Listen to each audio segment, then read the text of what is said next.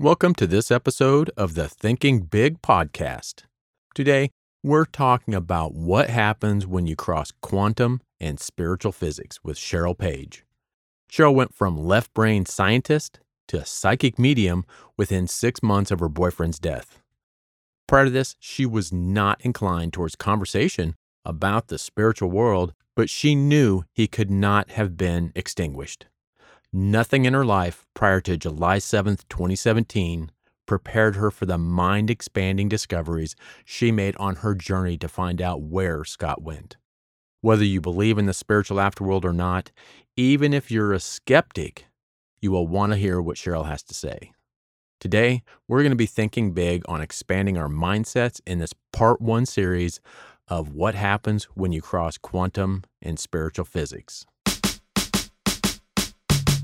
Welcome to the Thinking Big podcast with Sean Osborne, the show helping you think bigger into your life and potential. Sean believes by equipping you with the tools, strategies, and philosophies required to be successful in all aspects of your life, you can achieve anything you believe in. Empowering our own growth makes a deeply positive and lasting impact on our lives, community, and our world. Now, here's Sean.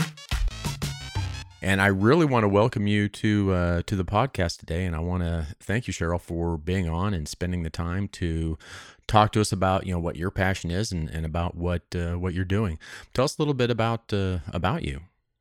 Well, by training, I am a clinical researcher. I run the research department for a small hospital in Western Colorado, and so my day job is conducting clinical trials, primarily for people with cancer, but certainly other subspecialties as well.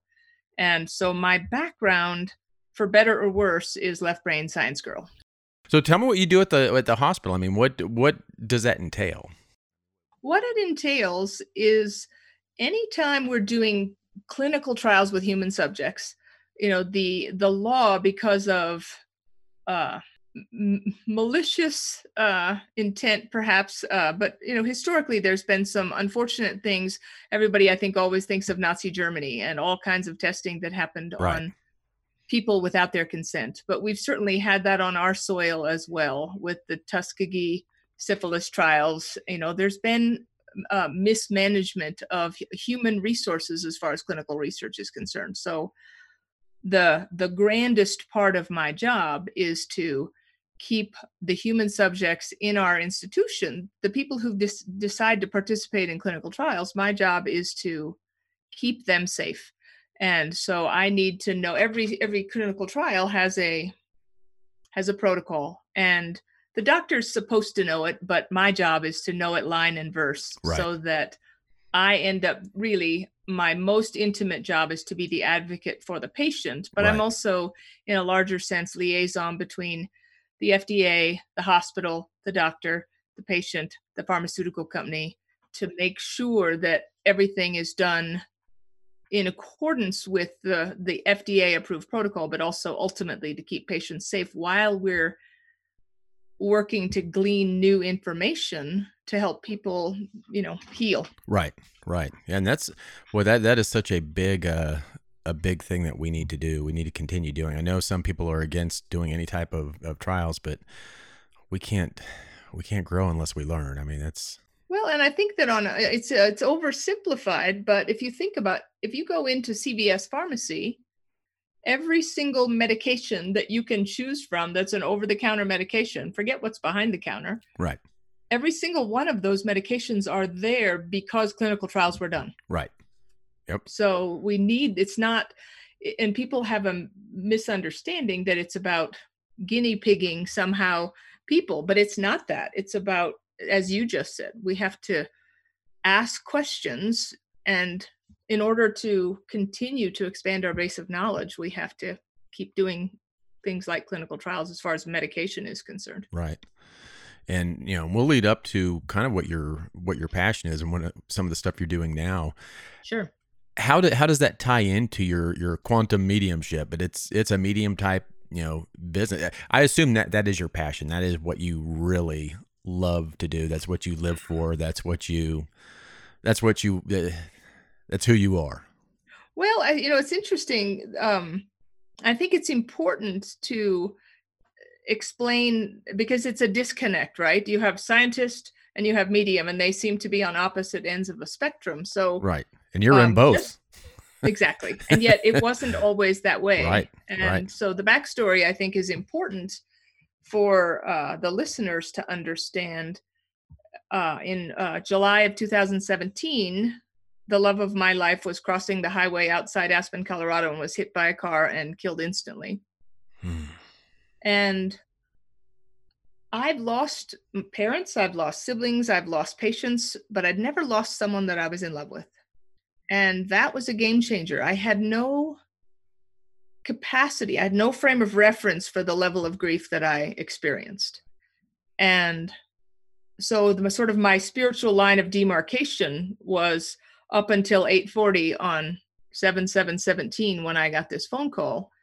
And past that point, I was ripped from the moorings of my life. Every single thing that, I mean, I'm a mom, I have kids, I have a job, I have a pretty stable, normal environment. Right. And yet there was no goodbye. It was, he was just gone. Boy, that has to be one of the hardest things that you have to go through. And what do you know, for me as a scientist, you know, I'm ashamed to say on some level, you know, in our modern day and age, I think we have turned science in many ways into a dogma, right? Where it's just become another form of religion where we have the right answer. Yeah. And if you think about your kids, my kids in school, we are conditioned to seek the right answer and we're rewarded for that. And yet science is supposed to be about an exploration. So the scientific method is you ask a question, you review the available data that already exists, then you form your hypothesis, and then you test the hypothesis and you get information. But if you think about all of human history as a spectrum, let's not even go back to the, you know, caveman. Let's just say we go back as far as, say, the 1600s, where Descartes is wanting to autopsy bodies, but the church is getting all worked up about it. So he says, okay, let's divide science and spirituality. So I have permission to do my science without pissing off the church. And so we learned some things because he was curious and he asked questions. And you get to Isaac Newton, and an apple hit him on the head when it fell out of the tree. And so, you know, modern physics was born out of his question. Yep. And yet, if you look at the spectrum of human history, it has always been partial information. Right. Yep. We thought the world was flat. We got a little more information. Oh, maybe not. Now people are back to thinking it's flat, but you know what I mean. Yeah. Yeah, and it's, you know, I've had the pleasure of talking with and meeting a gentleman, Dr. Bruce Lipton, which... Oh, yeah, Bruce is great. Oh, Bruce he is such a fantastic person. Yeah. And it's amazing when you talk to him. He came from the science. Yeah. And the truth of the matter is, Sean, that if we go back to that spectrum, and every, you know, year, every 20 years, every 100 years, every 200 years, we get more information.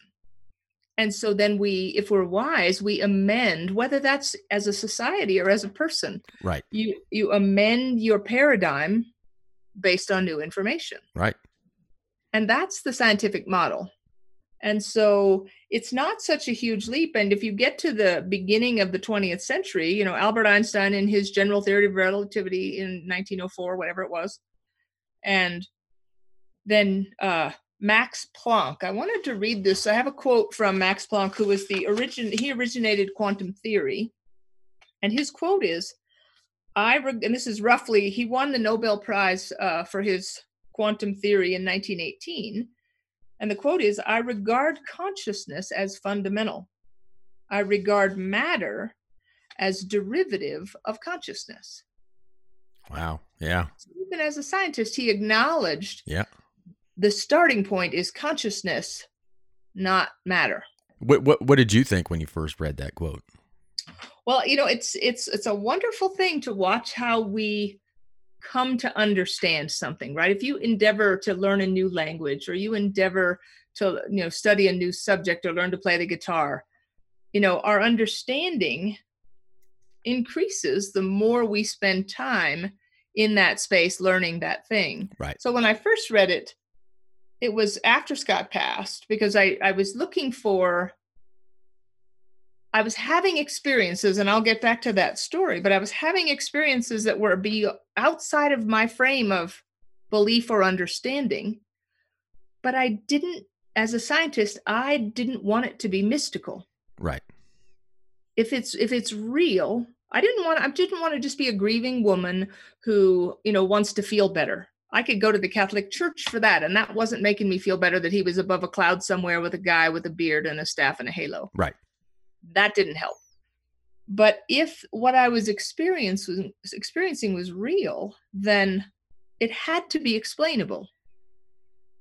At least that was my thought process. Right.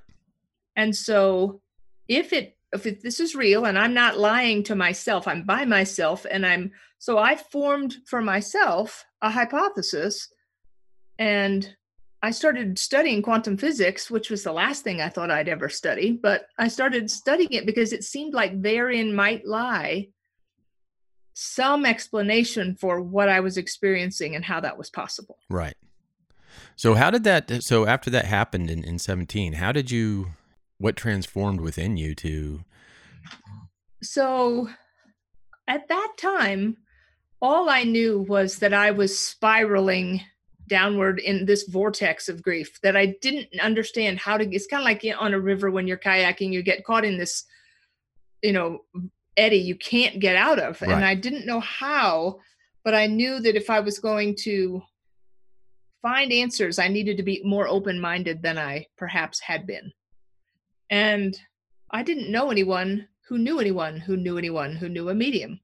It was the farthest thing from my reality, but I put on I think I wanted to make sure to share with you and with the listeners, to set a context for what I'm about to say, because it's what I had to do for myself. So if we have a spectrum here, and over here is not possible, not real, and over here is absolutely true, absolutely real, both of those are a full cup. Right. You have your answer. So neither of them has any room for new knowledge. So what's the midpoint on the scale then? The midpoint on the scale is what if? What if it's real? What if it's not? At least there's room. You acknowledge both possibilities. Right. And I think that people should be discerning, but I had to be more open-minded than I had been. So there's a quote from a guy in late 1800s called Charles Leadbeater. And this quote sets the tone for what it is I want to speak to. It is one of the commonest of our mistakes to consider that the limit of our power of perception is also the limit of all that there is to perceive. Yep. Well, if I can't, I can see it, and I only believe the things that I can see. Right. And yet, quantum physics and spirituality, what they have in common is they're both exploring an unseen world. Right. Quantum physics is about what is smaller. An atom is not something we can see. It's an atom. It's something that we can extrapolate. And so I needed to shift my perception to, okay, maybe there's more going on than I could understand. So I want to propose to the listeners that what if is the most meaningful place with anything new. Yeah. So I'm not asking you or anyone to believe what I say, but I'm asking to suspend disbelief and say, what if? So what happened for me is I found someone referred me to a medium, and this woman was, during 9/11, she was third in command of the free world. There was the president, there was the chairman of the Joint Chiefs of Staff, and there was her. So not a medium, but she was there at the Pentagon, and that loss of life was a shift for her. And 5 years later, her stepdaughter was unexpectedly killed, and it cracked her open to asking some of those bigger questions about, do we die? If we don't die, where do we go? Those kinds of things. Right. And so I thought, okay, this woman is left-brained enough for me. And her name is Suzanne Giesemann, and she's become a dear friend and a mentor to me. But when I had a reading with her, she didn't know me from anybody. I didn't know her. And I didn't know what to expect from having a reading with a medium. But we were on Zoom like this, and she was in Florida, and she didn't know where I was. She didn't know anything about me other than the love of my life had passed. And she came up with his first name, where he died, that he used to live in France, the weird, crazy song we sang at his memorial service, intimate things that even if she could have Googled me, she would not have found those things. Right. And so my question was, at the end of that, I don't exactly understand what happened. And I'd read some of her books, and I was conversant with her stance on things. And I said, so all I can say is that somehow you connected with Scott, and how do I do that? I don't want to need you. How do I do it? And her reply was one word: meditation. And I thought, darn it. It's like the one thing I didn't want you to say was that. That's so true. And it's like, part of what I teach, and it ties into this, is I think everything is a vibration. Everything in the universe that's ever happened, everything that's ever said, everything that's ever been is a vibration within the universe. Yes. And it's like tuning into a radio station. If I have if I have a radio right here, I have all the music in this room that I'm in. I've got everything from rap, country, talk radio. Everything is here. It's all around me all the time. It's never going away. It's always here. All I need is a device to turn into that particular frequency, and boom, I've got talk radio. I've got sports radio. And I think the big thing is, one, you can't see it. So people, obviously, it's something that's hard to fathom, something you can't physically see. But it's there. I mean, I truly think it's there. The big thing is, like you said, how can you possibly tune into that particular frequency that you're wanting to tune into? Well, and I can answer that because I learned that. So she gives me this word meditation, which I didn't want to hear. But she also gave me some counsel, which totally changed my paradigm. And if I could leave if for this whole conversation with you, if I could leave one gift, this would be it: to understand what she said was, think about it differently. Think about it in terms of prayer is asking and thanking. Meditation is listening. Yep. Wow, I can't still my mind or sit in a lotus position, but I can listen. And people, when you get that, a lot of people for me have different words for that. They have that when they meditate and they get these. To me, that's intuition. When you have a thought pop into your mind, that is the moment when you're getting something back. For me, I mean that's when right. that's the incoming message. And most people, including myself, that doesn't make sense. I'm not going to pay. Not today. That's So meditation. Yeah. So how did you start meditating? What did you do? Well, and this is an important distinction that I think is key. So if you think, and again, the scientist in me is going to step up here, but if you think A plus B equals C, if A is the activity, so we'll call this meditation, B is your intention. So what is your intention with your meditation? I have a friend who's been meditating every day for 50 years. His intention is to still his mind and sit side by side in bliss with higher consciousness. He doesn't want to connect with the spirit world. He doesn't want any of that. He just wants to zone out with higher consciousness and be in bliss. So his intention creates C, which is the outcome. Right. So for me, meditation plus my intention was to connect with Scott, if that was possible, which I didn't know. Right. And equals C. So I had a very clear intention, which was to make that connection. And if I think in terms of listening, the way that it sort of came to me was, if you're at home alone at night and you hear a noise in the house and it wakes you up and you sit up in your bed and you listen, that's active listening. You're not thinking about your shopping list. You're not thinking about the laundry or what you got to do at work tomorrow. You're listening to see if there's a burglar in the house. Right. Very intently. Exactly. Yeah. So when I sit quietly, I sit with an intention to connect. And so it's almost like it becomes like a walkie-talkie. I set my intention, and that intention pushes the little button. Hello, Scott, are you there? Right.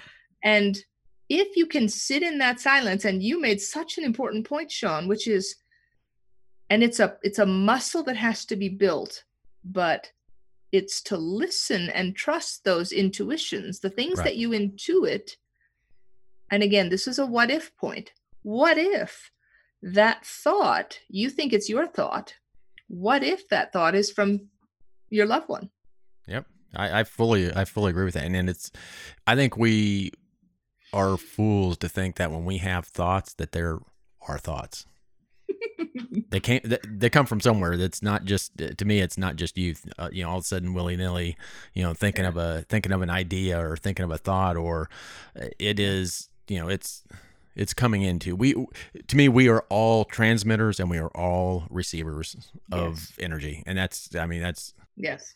And Nassim Haramein, who's a physicist, he has a really brilliant documentary called The Black Hole, but it's WHOLE. And he talks about, his quote is, looking for consciousness inside the brain is like looking for the band inside the radio. Yep. So it underscores your point. Exactly. Yeah, that's exactly right. Yeah. You can't. And yet, so the other thing he said, which when he first said it, I pushed against it. I didn't understand. He said, anything that's spiritual and metaphysical is just the physics we don't yet understand. Right. And I now understand what he's talking about. It's just, you go from mystical to logical as soon as you have information that can explain why something is happening. So I started to meditate, and day one, it felt like Scott showed up, but then I'm thinking, okay, I'm grieving and I want him to show up. So I'm making it up in my head. So it was a process, but the guidance I was given from Suzanne Giesemann was, he wants you to know that he's there as much as you want to know he's there. So ask him to prove it to you. Right. Ask for signs, have fun with it. And so I thought, okay, I can do that. Be careful what you ask for, by the way. I know, right? Exactly. So the first day, and I'm a little bit OCD about, like, the books on the shelf are all lined up, whatever. So I was walking by the bookshelf the morning after this reading, and there was a book that was sticking out in a wonky kind of a way. And I thought, well, that's weird. So I went to push it in, and the thought in my head was, pick up the book, open it to any page. So she says, have fun with it. So I take the book, I look at Scout's picture on the wall, and I close my eyes. I think of him in a loving way, and I fan the book. But what I say before I close my eyes is I look at his picture and I say, Scott, do you have a message for me today? And I close my eyes and I fan the book, and I open my eyes, and my eyes land on the phrase, yes, I do. Like, wow. Do you have a message for me? Yes, I do. And that was a holy smokes moment for me. Yeah. And most people think that's just either fate or coincidence, or they don't see to me, we don't always see the meaning in things that are presented to us. No, but I think that the point that is important is learn to become a scientist of your own experience. Like, so I don't have to prove to anyone else what's happening is real or not real. But even as a scientist, if I have a mountain of anecdotal evidence, it's still, at some point, you have to acknowledge that one time might be a coincidence, 5 times, 25 times, maybe even 100 times, which is pretty extraordinary. But at some point, you have to acknowledge that there's something more going on, even if you don't understand what it is. But that's what I did, because it was one thing, and then it was 5 things, then it was 25, and it was 105, and it was 1,005. And so many things were happening that were outside of my existing paradigm for all intents and purposes. And this perhaps sounds melodramatic, but Scott died, or what I thought died, his body died. And I had to die to my former self to reach him. Right. And once I sat down that I know everything, or I think I know everything, or whatever my Catholic upbringing gave me, or, we are both human and divine. And yet the lie we're told is that we're separate from that from which we came. And so you got to sort of merge back into a place of understanding that we're not separate. Now, do you think it's harder for you to accept it coming from a scientific background? I mean, Probably. It seems like you always want to have proof. There's got to be proof, yeah. So I would think it'd be tough coming from a scientific background to accept or acknowledge that. So I mean, the important point. So you go to Harvard, Harvard, Yale. There's all kinds of valid academic institutions who've done research on meditation. There's a wonderful documentary just came out recently called The Dalai Lama Scientist. And, this finally we're coming to a place where there's more of a synthesis between science and spirituality and the acknowledgement of consciousness as a core element of physics and our origin. But if we will sit in that quiet, in that stillness, I always meditate with a notepad in my lap. So if something occurs to me, I open my eyes, I write it down, I close my eyes again. I don't think about it in that moment. I just write it down and I go back to listening. And at the end, and this is another key point, which I don't think people generally think of. If I'm meditating or listen, I call it listening practice. If I'm sitting and doing my listening practice, and for some reason, I think of a pine cone. Why am I thinking of a pine cone? But I don't analyze. I write it down. I go back. But if I sit there and I look and I have a pine cone and I don't know why, what am I going to do with that? Now, prior to Google, we didn't, you have Encyclopedia Britannica, 40 volumes in your basement. Right.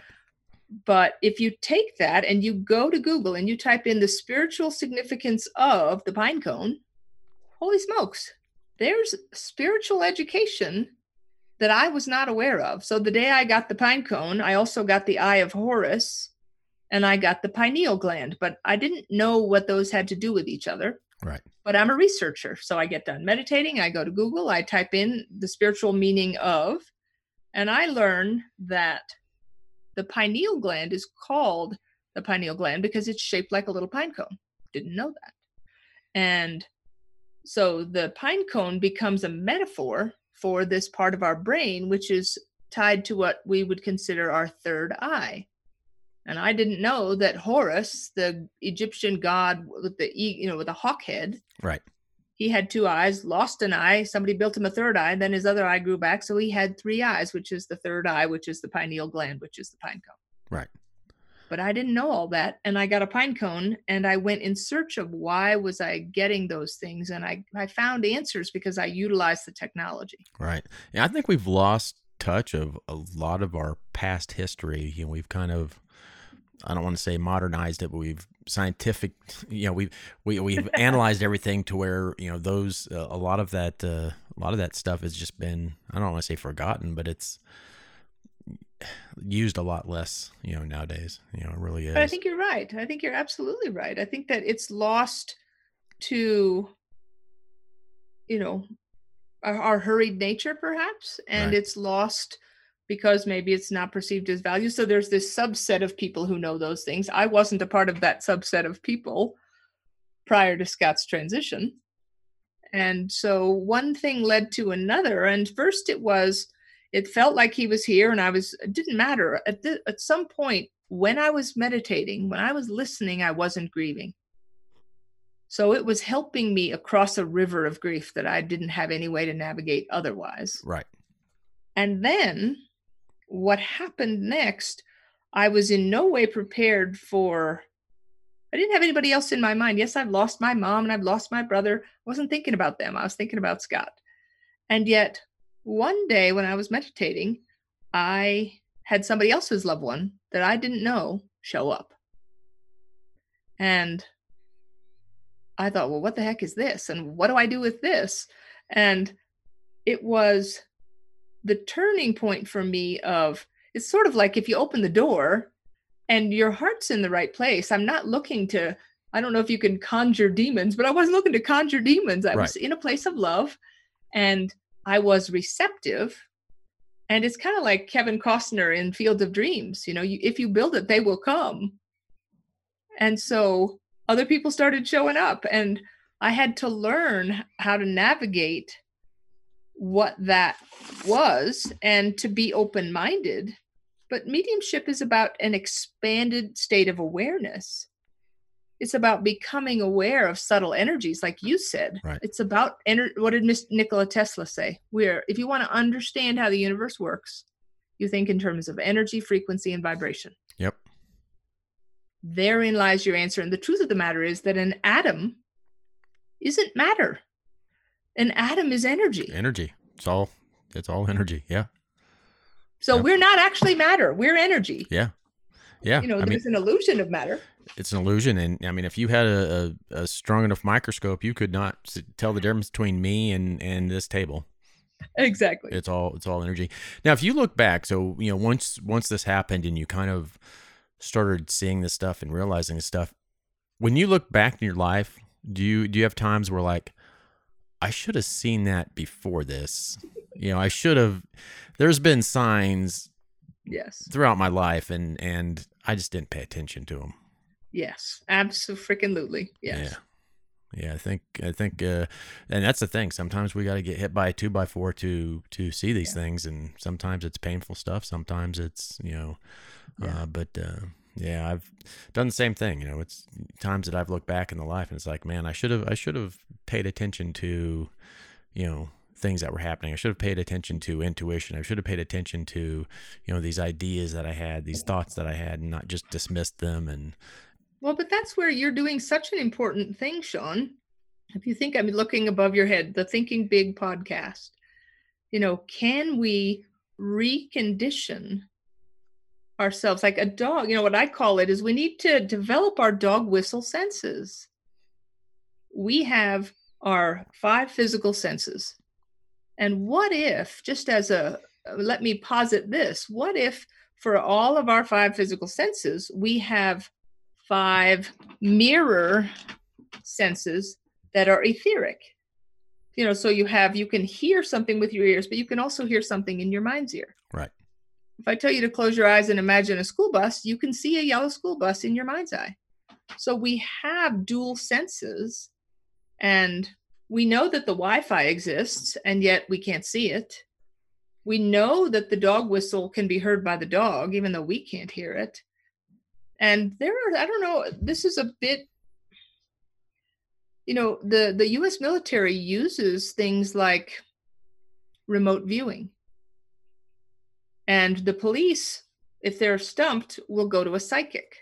Yeah. So there is it's not widely, I think it's becoming perhaps more acknowledged as having a sense of viability. But right. I have a friend that was paid by the Department of Defense to travel all over the world and go and watch the monks in Tibet who can walk through stone walls, because they wanted to see if they could use some of these mystical things for defense purposes. So there's an acknowledgement, but you think about, again, it's a subset, whether it's the U.S. military or whether it's the, wavy gravy spiritual community. There's right. subsets of people that maybe believe, but it takes longer for something to ripple out to a broader sense of understanding. Yeah. And it's, you had mentioned is we only, we can only be consciously aware without searching. I mean, we are only consciously aware of what we see, what we get with our known 5 senses. And it's, we're processing such a small amount of our capacity with our conscious mind and with the senses, that to me, that's our general input, how we feel about things, how things feel to us, how they taste, how we hear them. Yeah. But that is such a small subset.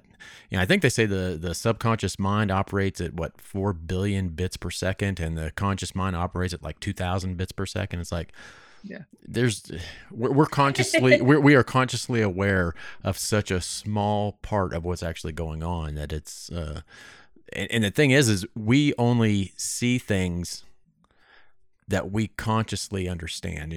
I can't remember what book that was that from, but when they brought the ships in, the people on the shore had never seen ships, so they didn't see them. It's like, that's right. They weren't consciously aware that could even exist. Yes. So they didn't even see the ships out in the water. It's like we consciously we see these things. We only let our mind operate on what we know. It's like, I call it like the Volkswagen effect. When you buy a car, all of a sudden you see a million of those cars. It's because that consciously you're just aware of that. So now your mind thinks, oh, that's important. So I'm going to now show you those every time a Volkswagen comes up like yours. I'm going to show it to you now because your subconscious thinks, oh, that's important, right?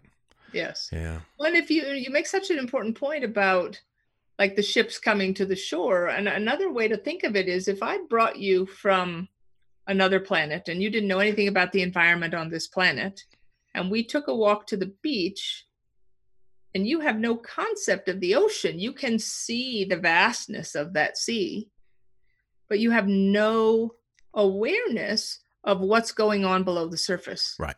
There's whales and sharks and fish and algae and, coral. So it's, to me, the greater reality, as it were, is we as humans are trained. We know what the sea is, but we don't have any concept of what's just below the surface. And then all of a sudden a dolphin pops up, and that changes your reality of, oh, there's probably more going on. And that's the experience I had, is all of a sudden there's more going on, right, than I understood. Thank you so much for your time so far. And we're going to continue this podcast next week in part 2. And as a teaser, my grandma, that is past, joins in on the podcast. Anyways, thanks again, everybody. And Thinking Big Tribe, we are very close to the next milestone, and I need your help to reach more people who can benefit from this content, especially during these tough times. And ratings and reviews directly impact the search rankings on podcast and the Thinking Big podcast.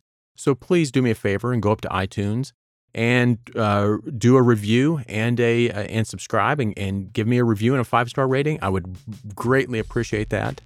Again, until next week, enjoy yourselves. And if you would like to contact Cheryl before next week, her website's going to be in the show notes, which is quantummediumship.com. And she has a free guide, a PDF guide on how to begin connecting with the spirit world in a meaningful way. So go up and check out quantummediumship.com and talk with Cheryl, and join us next week for part 2.